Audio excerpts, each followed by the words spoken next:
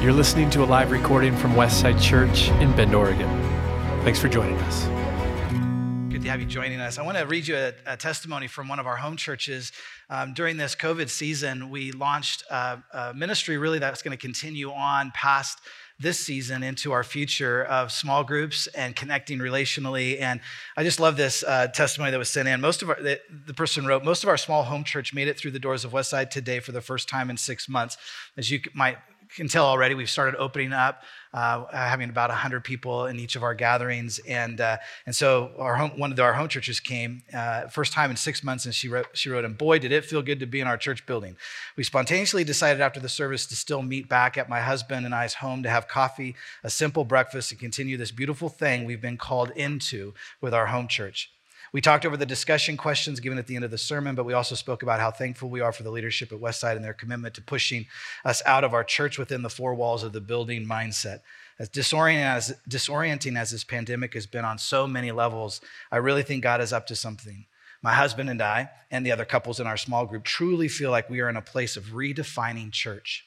We talked in our group this morning about how our 2- and 3-year-olds are forming their first real experiences with church in this current pandemic days, which if you asked us 4 months ago, might have felt like such a loss.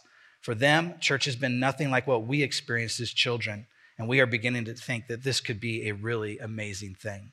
While this is still new for us, what a gift it's been for our children to see and experience church as a time of gathering with those God has placed in our lives, a time to come into each other's literal and figuratively messy spaces, to be honest about exactly where we're at, with the hard questions, the weariness, the wins and the losses of our days as busy spouses, parents, and friends. We have found ourselves leaning into this opportunity to be fully known, loved, and encouraged in a way that we haven't experienced before. I really think God is so glad we are experiencing Him through the tangible embrace we've received from our home church people. So I just want to encourage you, if you're not part of a home church, get in one, find one, start one. You can get more information about our home churches at westsidehome.org. And I want to encourage you just to lean into this moment. And I believe it'll be a win for you, no matter what you're facing. Well, I want us to dive right into the book of Joel. We're in this series that we started 3 weeks ago. And to do that, I want us to watch the second half of a Bible Project video that we are including in these messages. And this will give us kind of the overview of the last half of the book of Joel. Watch this. Now, up to this point, the poems tell a powerful story about Joel leading Israel to see how their sin led to disaster and divine judgment, and that with the God of mercy, there is always hope. But Joel sees in all of these past events an image of the future day of the Lord. And so in the final section of the book, Joel writes 3 more poems that match God's 3-part response. And he weaves together images from other prophetic books and expands it all into a vision of hope for all creation. So first, the hope of God's presence among his people gets expanded into a promise about how one day in the future, God's own Spirit, his personal life presence, will fill not just the temple, but all of his people. And here Joel is drawing upon the promises of Isaiah and Jeremiah and Ezekiel that God's Spirit would come to transform and empower his people so that they can truly love and follow him. Joel then picks up God's promise that he'll confront the threatening invader.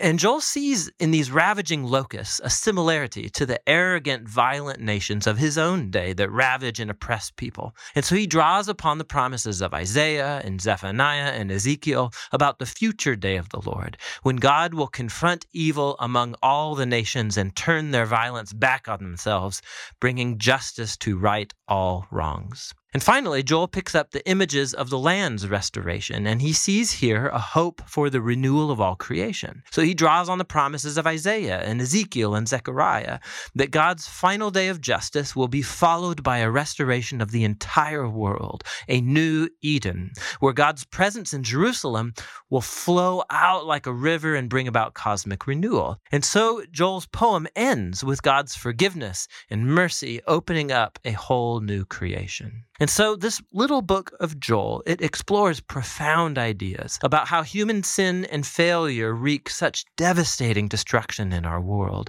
about how God longs to show mercy to those who will just own up to their sin and confess it, and about how all of that leads us to hope that God will one day defeat evil in our world, but also inside of us, and bring his healing presence to make all things new. And that's what the book of Joel is all about. Great. So let's pray, and we'll be done with church early today. That's the book of Joel. Actually, these last few weeks, we've been talking a lot about repentance and how repentance is a call not to feel bad about ourselves, but about having a relationship with God, about restoring relationship with God. It's not about just believing in God, but it's about having a connection with God. And this is so important. So then Joel moves, as the video mentioned, Joel moves now to talking about from the present day of the Lord to the future day of the Lord, something that the people in the Old Testament began to look forward to. They began to dream about this, what these prophets were talking about, especially in Joel, that God is going to defeat this coming army, whatever it was going to be. They weren't even sure, but God was going to win the day. God was going to restore the devastated land, and that God was going to bring his divine presence to be among his people. And it all connects to this overarching theme that we talked about years ago here in the series we did in Jeremiah, to create, restore, and redeem. That God has been working to create, restore, and redeem humanity back to himself, even the whole earth back to himself throughout the narrative of Scripture. And we're part of that. And during this season, it feels like God has hit the reset button. It feels like he's pushed the button. He's like, I want to do a fresh work in my church. I want to do something new to rekindle our first love, to remind us what's really important, to get us back focused on him and his way and his purposes for our lives. And this is what I know and what I see in the book of Joel is that God is always at work to reconnect us to himself. And we see it here at the end of Joel chapter 2.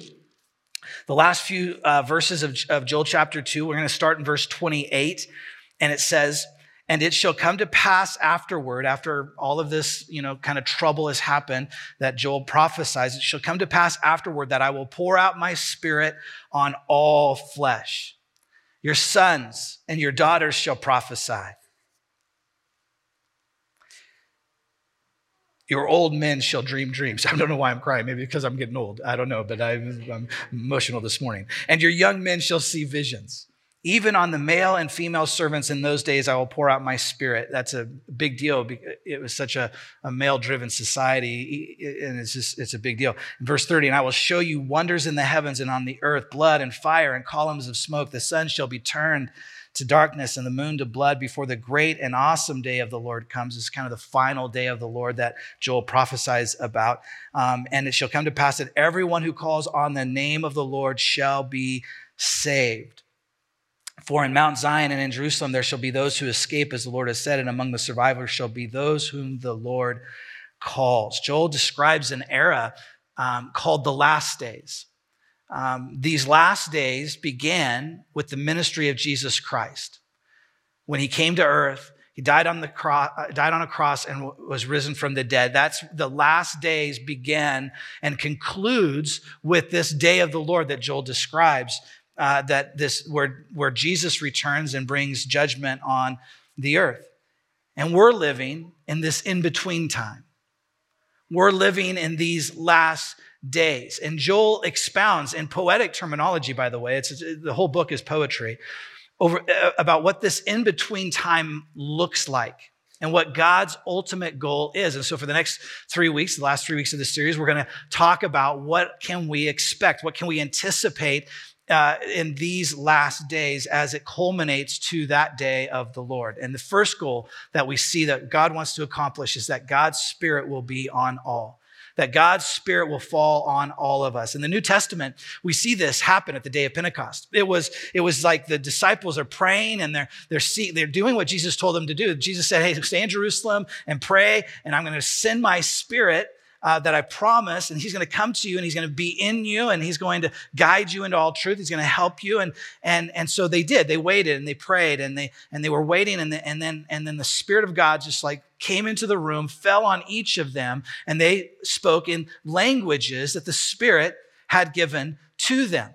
And as a result of the languages that they were speaking, but they didn't know, right? They didn't know what they were speaking, but God knew, and God poured his Spirit out on them, and they began to speak in these languages. Random people all over Jerusalem began to hear these men and women speak in tongues that they obviously didn't know, they didn't learn, but God gave them utterance for, and they were glorifying God. And these people from all the different parts of the world heard these men and women glorifying God in their own tongue, in their own language. And thousands of people came to Jesus in that moment. The Spirit brought in that moment people from different tribes and language groups together, and they accepted Christ, and they became part of this family of God called the ecclesia, the gathering, the church. The people that would later be called Christians because they followed the way of Christ. As we think about this moment in Pentecost, many scholars believe that this might be a restoration of what happened at the Tower of Babel. Now, if you remember your Sunday school days, this is the Tower of Babel, whereas it was in the book of Genesis where humanity is trying to seek their own to become gods themselves. They're kind of walking out their arrogance and their power and their wealth. And so they decide they're going to build this tower to the heavens. And God intentionally disperses humanity at that moment. He causes them to speak in languages that they don't understand each other.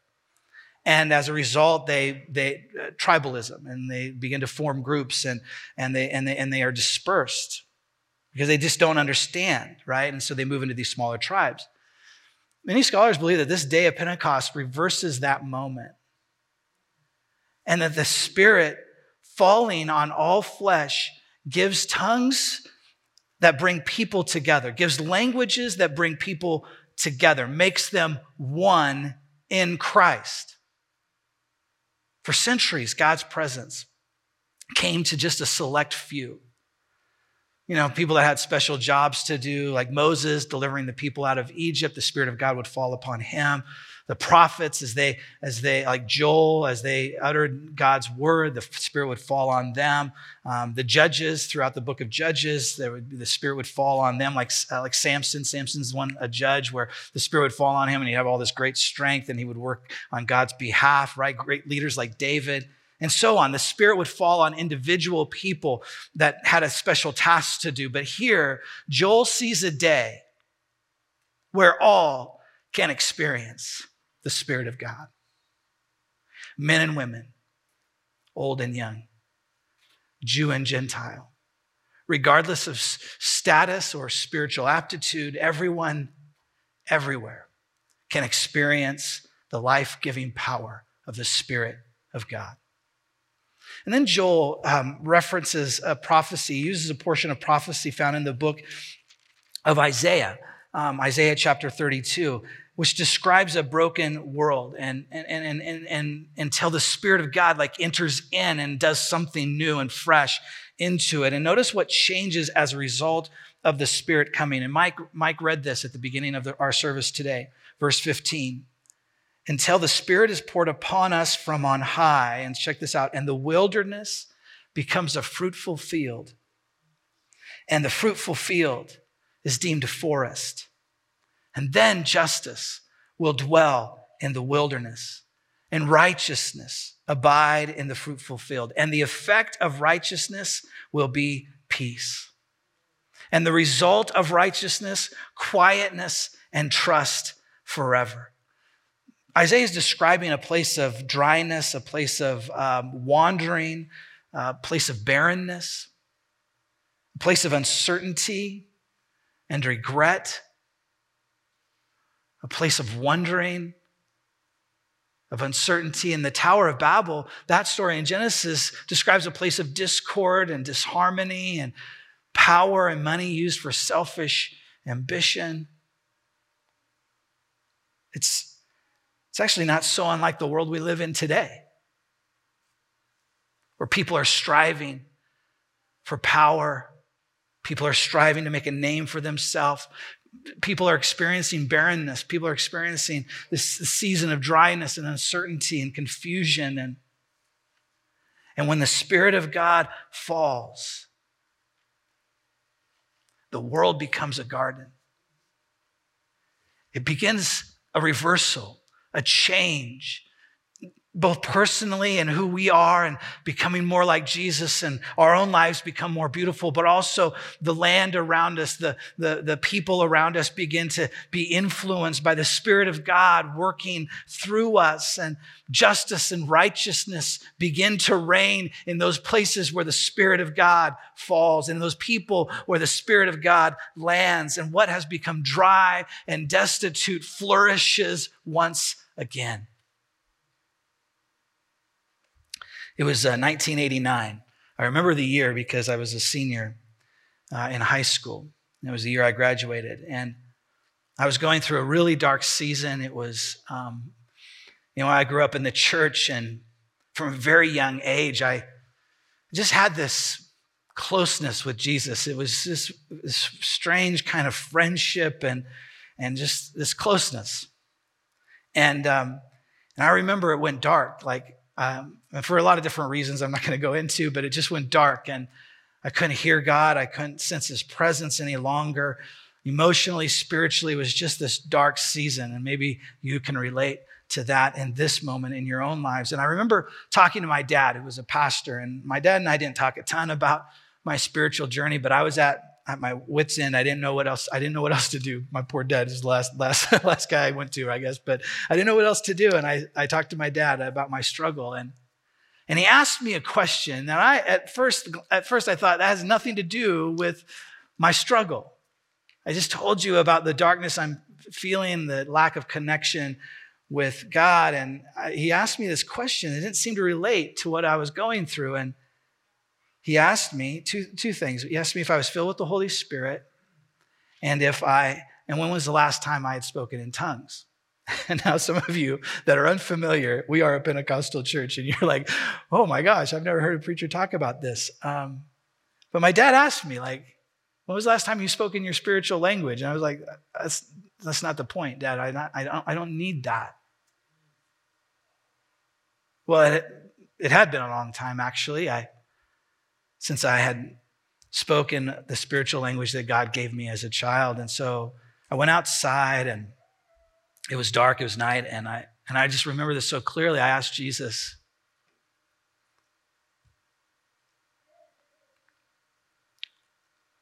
to refill me with his Holy Spirit.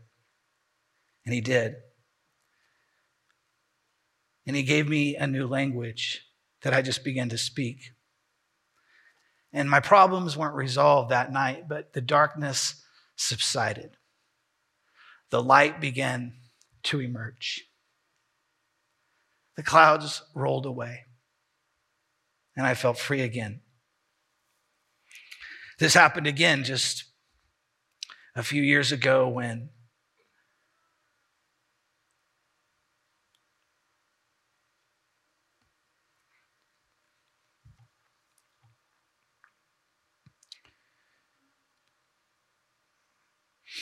I wasn't sure I would make it after the death of Chase, my oldest son.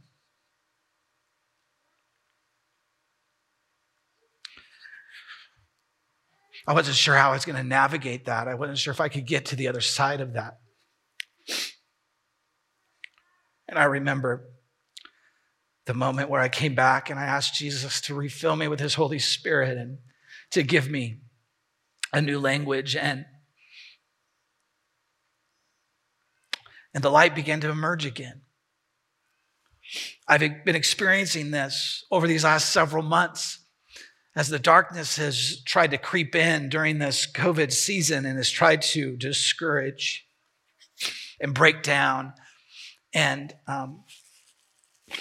I've leaned in and I've asked Jesus every day to fill me again with his Holy Spirit and to give me a new language.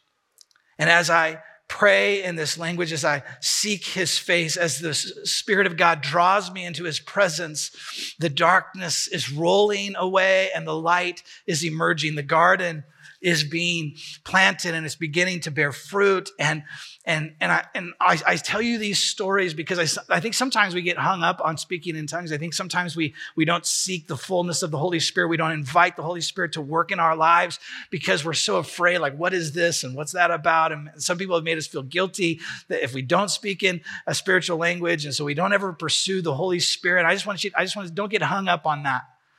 Seek God.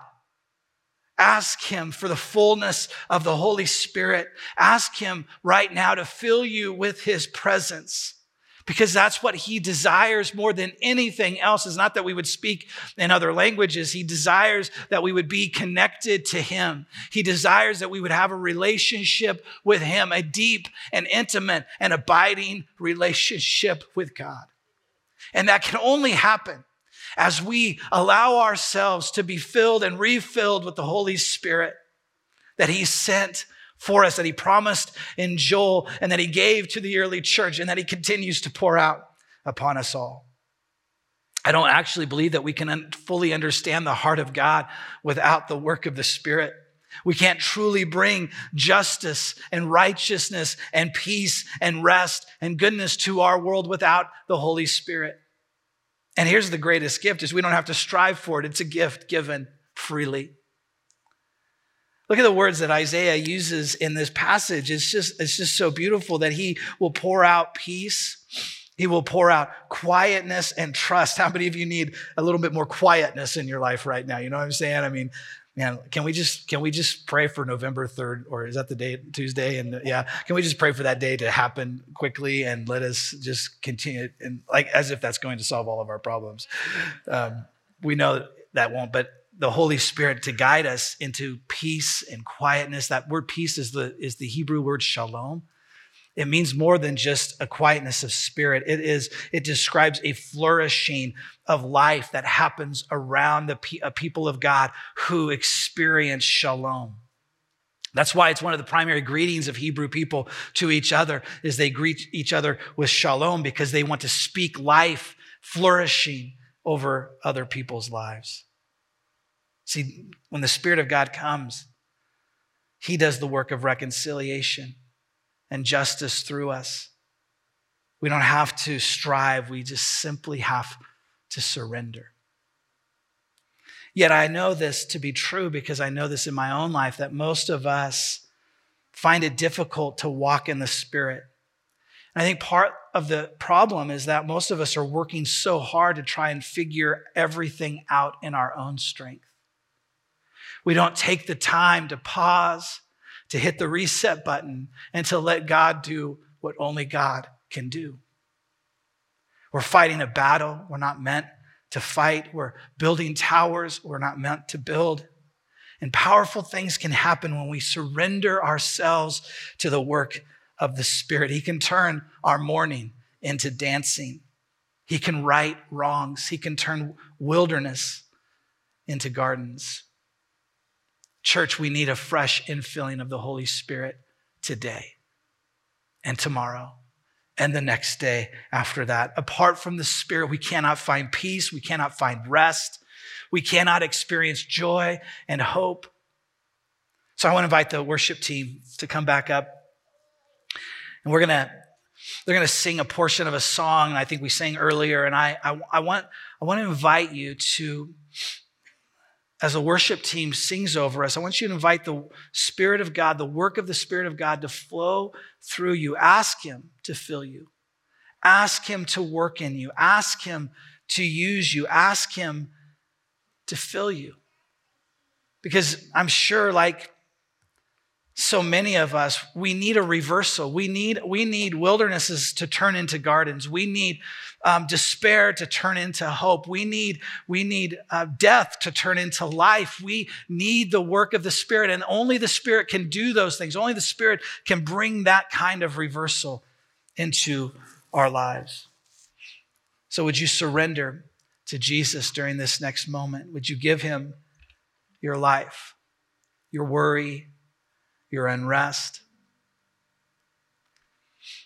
And I use that word surrender on purpose. I was actually going to use the word submit, but I felt like maybe some of you need to hear that word too. Maybe some of you need to submit yourself to the work of the Holy Spirit. But I like this word surrender because it's kind of like I can't go any further. I've hit the end of my achievement, of my wisdom, of my understanding, of my know-how, of my skill set. I've kind of hit the end of that. I'm not sure where else to go. And this idea of I'm going to surrender myself to the work of the Spirit today. And in doing so, I'm going to trade my worry and my work for His grace, His rest, and His joy. To hunger, to see, to thirst,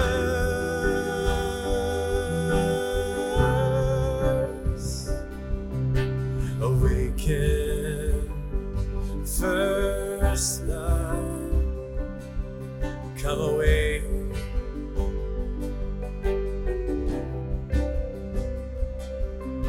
And do as you did at first. Spirit of the living God, Spirit of the living God, come fall afresh on me, come wake me from my sleep, oh, and blow through the caverns of my soul, pouring me to overflow.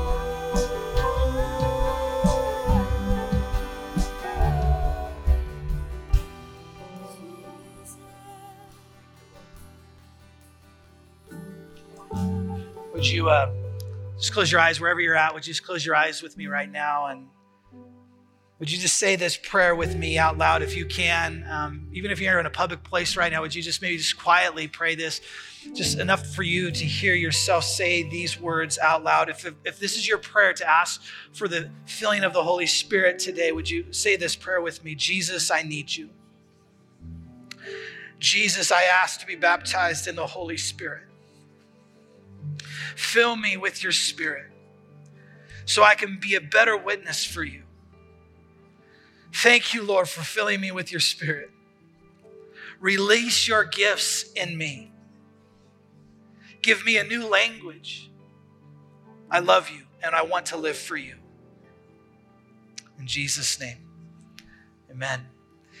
There are prayer teams that are available online for those of you that are viewing this right now. There are people that would love to connect with you. If you're watching this live, please reach out to them. Every day, would you do this week? Every day, would you ask Jesus to fill you and refill you with the Holy Spirit? Before you start going on with your day, you start getting busy, would you simply just wait and pause and ask Jesus to fill you with His Holy Spirit? And we'll see you guys next week. Have a wonderful week of discussion in your home churches and wherever you're at. God bless.